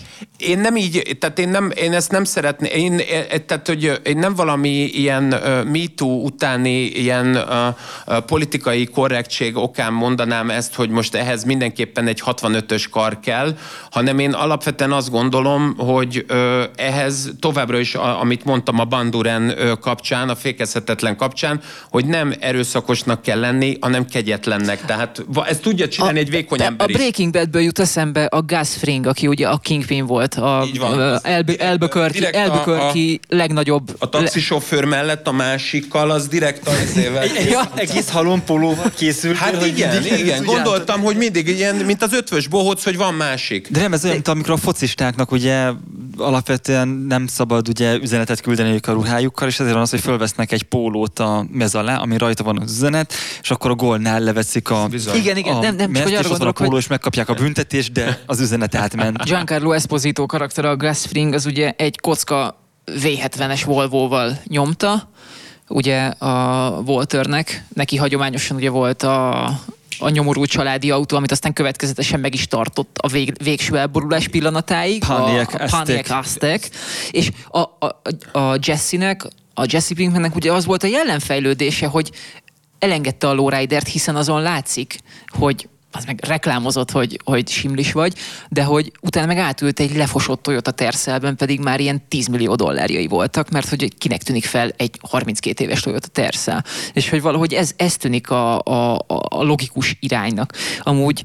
Ez ugye azért fontos csak, mert hogy azt azért látni kell, hogy nem minden egyes bűnelkövető, aki fullba tolja a durvát és ilyen értelemben a kretént, az nem az egyetlen megoldása, hogy ilyen típusú státuszszimbólumokkal él. Mert vannak olyan jó csibészek például, akik 30 éve abból élnek, hogy ők mindig, amikor valaki Dodge Viperral, vagy például Corvette-tel közlekedett, mert a 90-es években például a Csobolya Attilának például Corvette-je volt, az Árvainak Dodge-a volt, a Száváéknál ugye pont a Bána, a Merci, az nagyon ment ugye,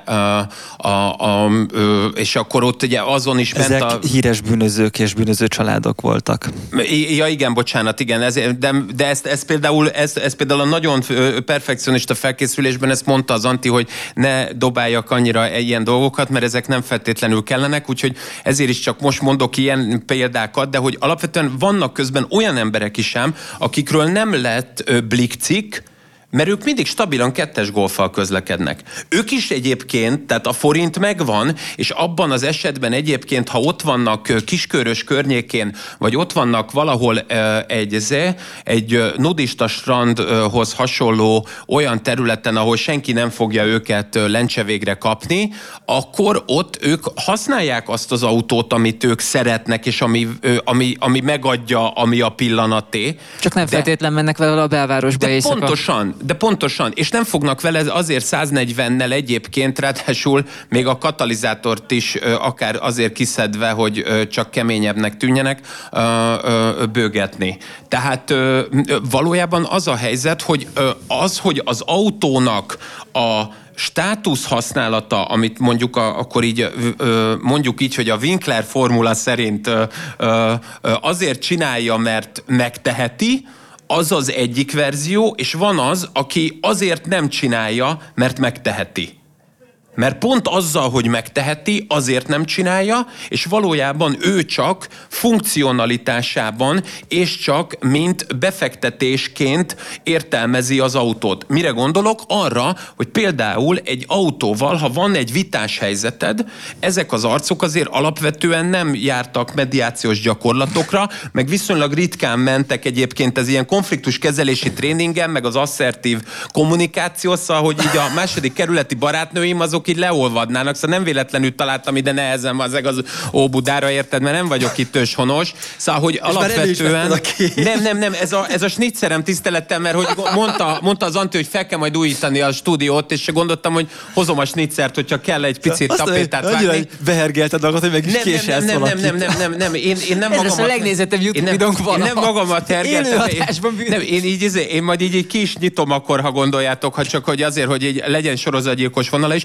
Szóval csak azt akarom ezzel mondani, hogy mivel nincsenek meg ezek a típusú konfliktuskezelési jól ismert technikák, ezért valójában például az egy tök bejáratot, és amúgy egy szerintem egy nagyon jó ötlet, hogyha van egy konfliktus, akkor azt mondod, így picit így, mert egyébként, bocsánat, csak igen, most eljátszuk. Aki hallgatja az égésteret, óvatosan Tamás Iván vállára helyezte a kezét, de letette a snitzert. Igen, folytasd kérlek. Csak azért, mert hogy mégis ő a főszerkesztő, tehát hogy nem biztos, hogy sikerül. Hogyha tudom, hogy ideig eljutunk, akkor behozom a késemet a kabátomból. Szóval csak annyit akartam mondani, hogy így, tehát, mert ugye alapvetően az erősebb testkommunikációban hisznek, tehát így a testi kontaktust azt így imádják, és alapvetően az van, hogy így akkor tudod, így egy picit így ezért... Akkor olyanok, mint azért nagyon dörzsölt szélszesek. Amúgy egyébként igen. Hát tulajdonképpen szélszesek, csak nagyobb léptékben. Egyébként tényleg, amúgy ez kemény, mert hogy nekem több gyerekkori spanom, akik... Aki nem bűnöző lett, az szélszes? Hát igen. Vagy egy-két ilyen köcsög, mint én, biztos vagyok benne, hogy kettőnek van közös halmaza. De hogy tehát azt mondták, tudod, ilyen gondterhelten, érted, mint egy NASA projekten dolgozna, és így azt mondja, hogy figyelj, megértelek. De a franc, szart, nem is figyel oda, érted? Ő már rég ott van egyébként, hogy a nőjét milyen pozícióba fogja megdugni, úgy már, bocsánat, szexuálisan izgalomba hozni, hogy azt akár még föl is vegye. Tehát nem is ide gondolkodik, de így gondterhelten mondja, hogy megértelek nagyon, mert látta ezt a Csernusnál, és utána annyit mond, hogy figyelj, van egy autóm, és például az egy olyan dolog, egy autó adása ajándékként, ami egy olyan nem jóvátétel, hanem egy olyan nagyvonalú gesztus, valóban, így van, egy olyan típusú ajándék, ami sokkal több egyébként tisztelettel, sokkal több, mint hogyha most kapnál egyébként... De várj, ezt én tökre nem értem. Tehát mi az a szitu, amikor oda jön hozzám, megért, és nekem adja az autóját? Hát az például abban a helyzetben tud előfordulni, hogyha ő egyébként valakit mondjuk, akivel neked problémád volt, azt ő bevédte, és valójában téged, vagy a te valamelyik emberedet mondjuk, hát egy picit így lecsavarta a kezét, és mondjuk erőszakos volt, de nem konkrétan veled, mert ugye ez nyilván akkor egy másik jó, akkor dolog, ezt lefordítom az én szakmám nyelvére. Na. Tehát a Speedzone csinál egy atomvideót, amiben mondjuk az Antit kifigurázzák. Akkor én találkozom a Pistával, és szembesítem, hogy ez nem volt egy szép gesztus, akkor rám néz, megfogja a vállam, és akkor nekem adja a Merciét. Igen. Ellentételezi a rossz cselekményt. Aha, jó, oké. Tehát, hogy jó, most az autó, mint mediátor. Mondjuk az itt nagyon fontos egyébként tisztelettel, hogy ugye neked a szemeden látom, hogy te egy intelligens ember vagy egyébként, és ezt nem csak azért csinálom, érted, mert te vagy a főszerkesztő, tudod, így próbálok így kedves lenni, de hogy ebben nagyon fontos, hogy ilyenkor azért is van egy nagy lelkűség, mert alapvetően annak, hogy ez mekkora értéket jelent. Jó, de ilyenkor nem lehet kiszúrni mondjuk a szemét valami egy F-asztrával, vagy valami. Hát azzal semmiképpen, az többet ártana, mint amennyi. Igen. Tehát akkor valami jó autót akkor már inkább egy órát adni. És amúgy mi a jó autó? Meg egyáltalán mi a ciki autó? Tehát hogy lesz egy autó ezekben a körökben ciki? Például onnantól kezdve, hogy a komplett NER elit beleült a G-osztályba, onnantól mondjuk ezek a becsületes bűnözőkörök már nem ülnek G-osztályba? Hát igen. Vannak olyan megoldások, amik végül is erre mutatnak, mert ugyanúgy, ahogy beszéltünk is erről, hogy a kereklámpást is ugye szeretik akár olyan csibészek is etnikailag megfogalmazni, miközben akár ők is maguk egyébként... Én nem tudlak követni kereklámpás. Pápa szemes mercig. 2-10. Igen, bocsánat, elnézést. Egyébként igen, mert nagyon gyors vagyok. Látod, alig lehet engem 95-től 2001-ig. Oké, de... És nem azt akartam mondani, hogy ugye ezt nagyon szerették többen úgy például akár cigánymercinek nevezni, hogy nagyon egyszerű legyek, bocsánat. De most degradáló módon cigánymercinek. Igen, tehát hogy abszolút degradálóan cigánymercinek tekinteni, és egy picit ilyen dehonestálóan is ilyen billogszerűen, mint az, hogy szőrös talpú használni ezt a kifejezést, úgy, hogy közben egyébként mondjuk ők adott esetben egy vállaltan cigánybűnözői csapatnak a tagjai, vagy adott esetben ő maga is amúgy egyébként cigány, és nem is máskülönben ezt ő nem is tartja problémának, hogy ő az, csak ilyenkor mégis ezt ő dehonestálóan használja. Tehát, hogy van egy ilyen típusú dolog, és ez itt az új típusú elitünknél is ugye föl tud merülni, hogy természetesen nagy elánnal lehet azt mondani, hogy mondjuk az SUV-tól kezdve mely olyan autó van, amit esetleg nehezményeznek, és akkor inkább azt mondják, hogy én egy Lotus-t intézek majd, de én egyébként fogok egy jót intézni. Soha nem intéz egyébként, de alapvetően ez próbálja magát felső polcra helyezni azzal, hogy ő nem egy X5-be ül be, hanem inkább egy Lotusba? Igen. De csak dumában. Igen, de csak dumában. És pontosan ugyanúgy, ahogy a cigánymercit is használja adott esetben, ugyanúgy itt is ezt valójában megteremti a távolságot, a vele... Várj. Tehát akkor az a fajta intelligens, kimért bűnöző, aki egy napnál tovább gondolkodik, akkor az csak egy ilyen hollywoodi kreálmány? Mert itt kifejezetten az jön ki, hogy nagy léptékben játszó arcok, akik már tényleg megengedhetnek maguknak mondjuk a 90-es években egy bálna mercit, hát az akkor, mit tudom én, a 600-as kupé az valami 30 darab alap Suzuki-nak az árába került. Az egy embertelen nagy pénz volt. Szóval, és hogy ezek az emberek már megcsinálták ennyire magukat, hogy megtehették, hogy újítottak egy ilyet, de hogy mégis a kivagyiság és a mutatás volt az elsődleges szempont. De várjatok, srácok, tehát ugye azért nem szabad kihagyni a kontextust. Szóval, hogy mindannyian ebben az időszakban nőttünk föl. Én emlékszem rá, hát ennek az első munkahelyem videótéka volt, bejöttek ezek a fantasztikus Michael Dudikoff, amerikai ninja.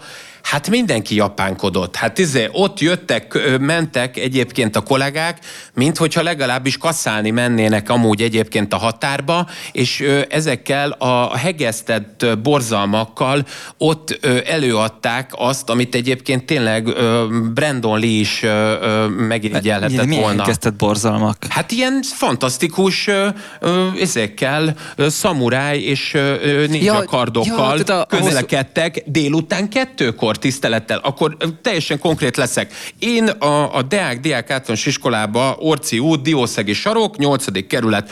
Onnan erős izgalmi állapotban Diószegi 34-ből eljutni a Káváriáig, az 5 perc séta, egy olyan 600-700 méter, igen. Na most addig egyébként délután 2 környékén, ha nem csontoztak ki 3-szor, akkor egészen szerencsés voltál, és amúgy délután 2-3 13 körül simán lehetett, hogy a Dugóból, a Dugonicsból, vagy ami Kereszt utca, vagy a Kőrisből jött egy kollega, de úgy, hogy így simán mindenfajta markolat, vagy tartozék nélkül úgy fogta a kardját, mint hogyha ő lenne William Wallace a Rettenthetetlenből, tehát ilyen Mel Gibson, a középkori, ugye, skót szabadságharcos. Azt mondod, hogy ezt a fajta mentalitást akkor sem vetkőzik le, amikor már 9-0 van a bankszámláján. Nem, hanem az, hogy akkor nem, hanem ezt ma gondoljuk el, ha ma ez úgy, hogy hány közterületi kamera van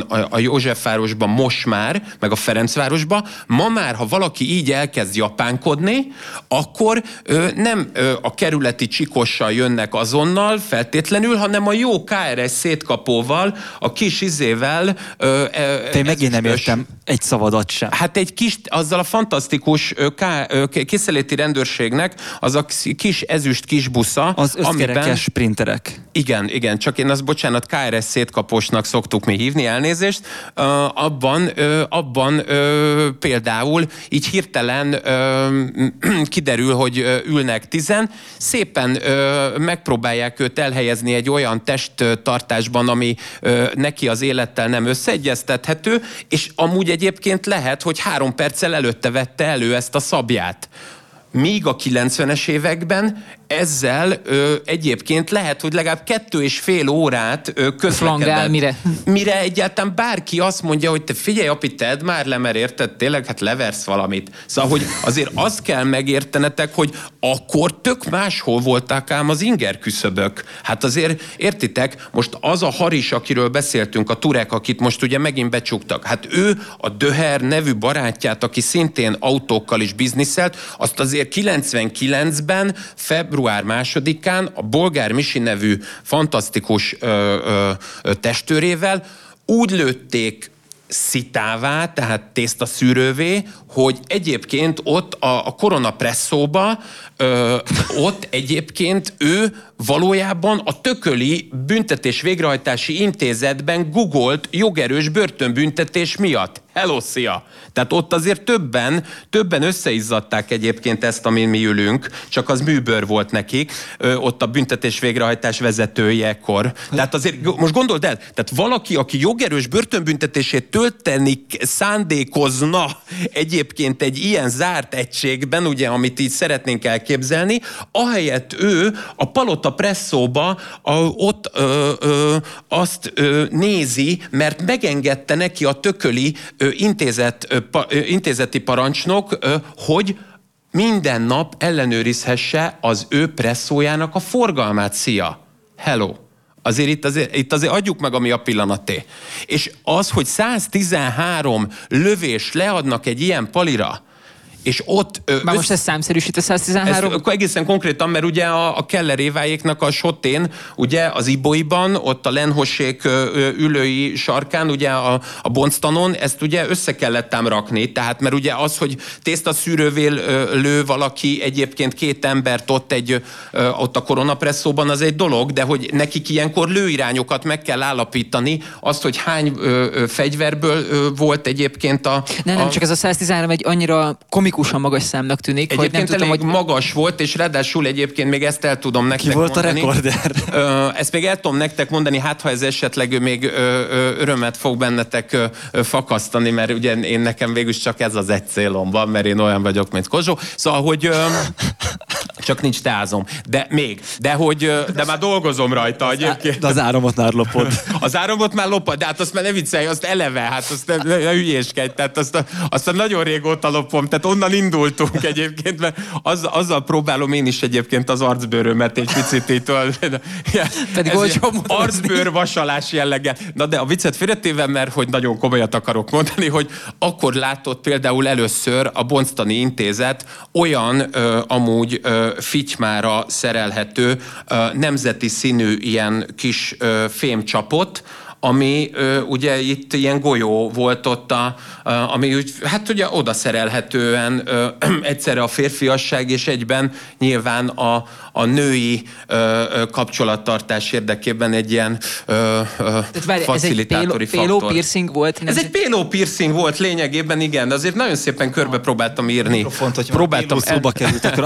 Próbáltam körbeírni, igen. Tehát egy nemzeti, és ráadásul nemzeti színű volt, ami szerintem nagyon fontos egyébként, mert hogy ők itt dobták le az égszíjat egyébként, ugye, ha már te mondtad a NER-t, akkor csak mondom, tehát ugye ez az első Orbán kormány, ugye 99-ben ugye még Pepó Pál, ugye a környezetvédelmi miniszter, tehát még azért voltak azért stabil versenyzők, Tordján Józsi, azért még voltak jó karakterek, és ugye nem tudtak mit csinálni hirtelen, gondoljátok el, ott volt a gránit tömb asztalon a szétluggatott szerencsétlen holttestünk, elhunytunk, és egyébként egy nemzeti színű pénisz piercinggel ott egyébként hát elég látványos heget hagyott így az emberi emlékezetben, mert hogy 20 évvel később is vissza tudták idézni. Na most ez csak nyilván kiszögelléssel, de arra akartam utalni, hogy azért érted, napközben kikóricálnak a 15-be, 16-ba, és a koronapresszóba szarrá lőnek valakit. De akkor mondhatjuk, hogy azóta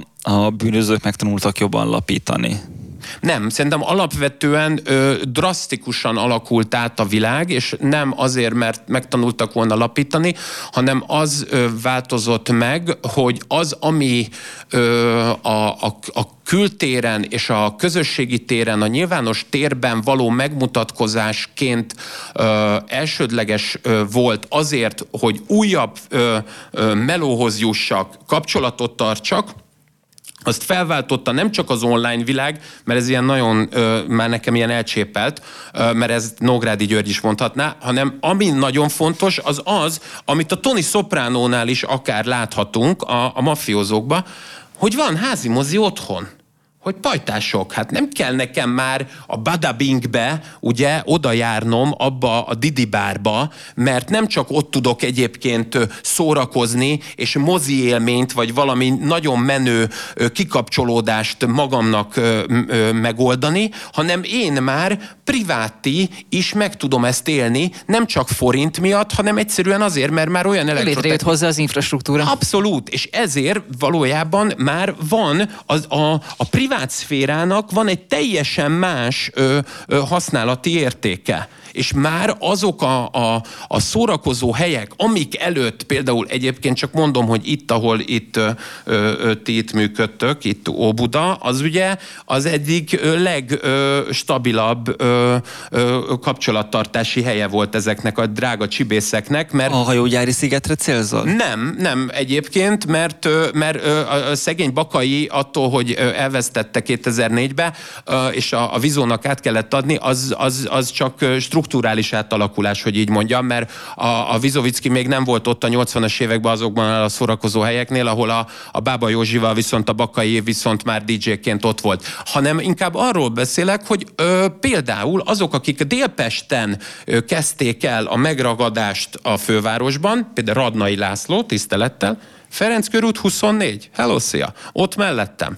Onnan Zirzel Janka, és utána kifelé Leányfalu Kisoroszi. Szóval nem csak Havas Henrik, szóval nem csak a nagyok tudnak kijutni, és ugye a Ladik utcai, mert ugye a Grand Cherokee, amiben megölik például Prisztás Józsefet 96. november 1-én halottak napján, a Grand Cherokee is egy olyan gépkocsi, ami például a Bálna Merci, és egyébként a 850-es BMW mellett egy ilyen státuszszimbólum autó volt, de hogy alapvetően Óbuda az egy olyan hely volt egyébként a csibészeknek, amit azért szerettek, mert kapcsolata volt nagyon szépen Szentendrei szigettel, oda lehetett menni Zubovics György Gyula, alvilági nevén Tamás Kec Clubjába például, lehetett menni azokra... Ő a Zubó becenevű volt. Így van, Zubovics György, így van. Őt például például 97 májusában robbantják föl szintén egy jeepben, és ugye sokat elárul egyébként az alvilág és a rendőrség távolságtartásáról az, hogy miután fölrobbantják, utána a Honvéd kórházban kezelik. Ugye kit kezelnek, hogyha valaki stabilan egyébként Amerikából jött haza, és amúgy egy disszidens magyar, és többet ült bent, mint kint volt, ha őt a Honvéd kórházba kezelik a 90-es években, tehát megint az sejtett valamiféle kapcsolatokat. Hát így van, igen. És hogy hát, tudtam, a Honvéd kórház, most csak így a hallgatóknak, hogy az hagyományosan a rendvédelmi dolgozók, meg a erőszakszervezeteknél dolgozók. Igen, most már teljes mértékben igen, a mindenki. És az ő hozzátartozóik. És az ő hozzátartozóik. De szóval, hogy alapvetően Óbudát azt nagyon szeretik, én ezt tudom is nektek egyébként mondani, hogy van olyan csibész, akivel itt a MON-ba tudok csak egyedül találkozni, mert Tomika, hídon nem megyek át. Tehát azt felejtsd el, érted? Addig nem megyek. Szóval ide itt a izébe hallod, itt a MON-ba tudunk találkozni, érted? Leülünk, érted? Szia, hello. És egy picit egy ilyen erősebb testkapcsolat, érted? De akkor ez azt mondod, hogy alap a testkapcsolat? Az alapvetően abszolút fontos. Tényleg basszus, hát hiszen a puszi is megmaradt. Tehát amikor látok ilyen nagyobb formátumú, vagy önmagukat nagyobb formátumú arcnak láttatni kívánó arcokat, akkor én most is így szeretnék veletek elbúcsúzni, hogyha benne vagytok. Csak hogy így Covid-centrikus, vagy Covid-kompatibilis. Nem egy Covid-safe műfaj ez a szervezett bűnözés. Anyámmal simán adok neki puszit, amikor találkozom vele. Ne, ennyi. Igen, hát de amikor két ilyen 120 kilós kitetovált kopaszarc ad egymásnak puszit, akkor Na hát, de, igen. Közben megkaptam. De szerintem van azért szeretetértéken, ne haragudj. Persze, hát Brezsnyev is így köszönt mindenkinek, tudod. Jó, de ő 3 adott, azért azt tegyük hozzá. Tehát ő azért középre is azért oda helyezte. Te miért találkozol csibészekkel? Hát mert ti ilyen normális emberek nem adtok nekem munkát. Tehát, hogy nekem valamiből élni kell, srácok. Tehát, hogy... akkor mész behajtani, hogyha itt végez? Tesztautókkal én is behajtok. Nem, igazából azért szoktam... Szakmai konzultáció? Nem, ez egy nagy... Most ez nyilván itt fincsiskedek meg duma franciság. Valójában ezek a valóságban és ténylegesen ezek egy nagyon aranyos diszkusziók olyan értelemben, hogy őnekik az sok esetben örömteli, hogy valaki tudja például azt, hogy mennyi volt a taxinál például a forint például kilométer per szekundum alapon, hogy 12 forinttól hogyan ment föl a kilométer forintja a viteldíj. Igen, köszönöm. Egyébként nagyon jól tudok amúgy bonyolultan fogalmazni, ezt már az Iván kezdi látni.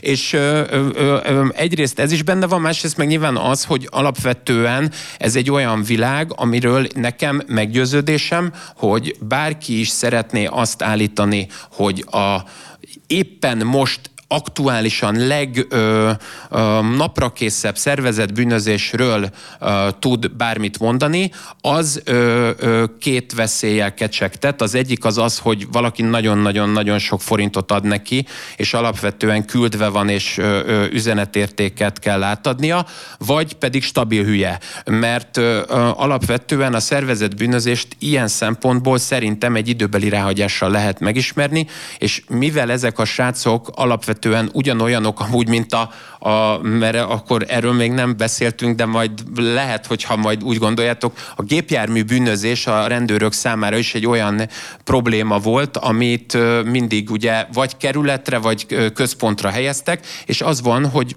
mindig az történik, hogy az, aki ír róla, na az mindig egy kicsit az ilyen kicsiszolt frájernek, mondjuk, tehát a rutinos bűnözőnek, aki karrierbűnöző, az neki mindig furcsa. és az nagyon ritkán veszi azt a fáradtságot, hogy saját maga írjon bármit, sőt, arra is nagyon ritkán veszi a fáradtságot, hogy velem például úgy beszéljen, hogy abból én bármit föl is használhatok. Viszont én egy ilyen Andrásfalvi Bertalamba oltott Bartók Bélaként, ilyen 25. órában úgy érzem, hogy csak ez az oralitás, tehát csak az ő megkérdezésükkel lehet egyébként erről az egykori harmadik magyar köztársaság dicsőséges és szennyes, foltos kis buborékjairól beszélni. Akkor lefordítom, amit mondtál, hogy ilyenkor a múltról tudsz velük beszélgetni, hogy azokat rekonstruált, hogy mi történt akkor. Igen, végül is van ez a szög, de közben meg azért nyilván egy idő után azért ebben a jelen vagy a közelmúltnak is azért a történetei, tehát ezért ez nem csak a 80-as évek. Nem vágjátok el ott a szálat, amikor elértek ahhoz az évszámhoz. Hát pontosabban lassan nem vágjuk el. Először általában el szoktuk nagyon határozottan vágni, mert ugye ez azért egy heves bizalmi kapcsolatot feltételez. Így van. Tehát ez alapvetően először be kell jutni vagy az ablakon, vagy az ajtón.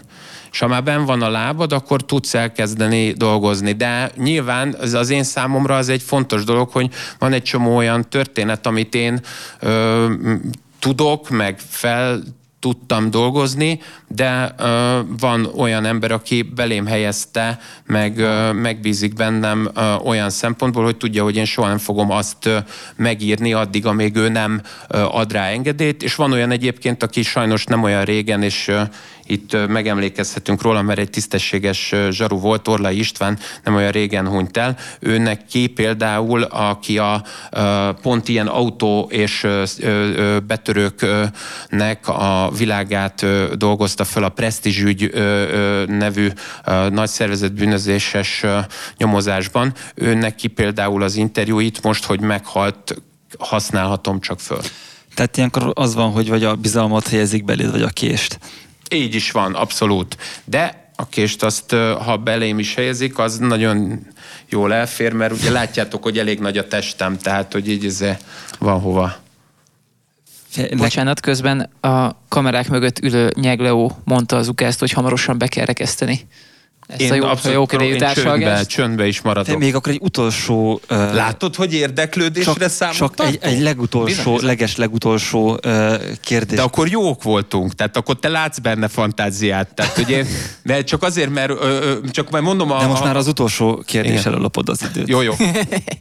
El kell vágnunk az adást, gondolom, interneten nincs végtelen hely. Melyik az a film, amelyiknek a legnagyobb hatása volt a hazai bűnöző életre?